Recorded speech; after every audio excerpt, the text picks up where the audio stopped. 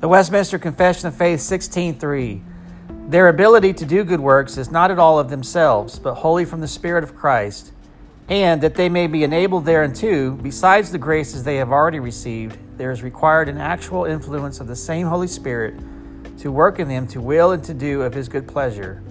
Yet are they not hereupon to grow negligent, as if they were not bound to perform any duty, unless upon a special motion of the Spirit, but they ought to be diligent in stirring up the grace of God that is in them. This concludes the reading of Westminster Confession of Faith 16:3, brought to you by thereignofchrist.com.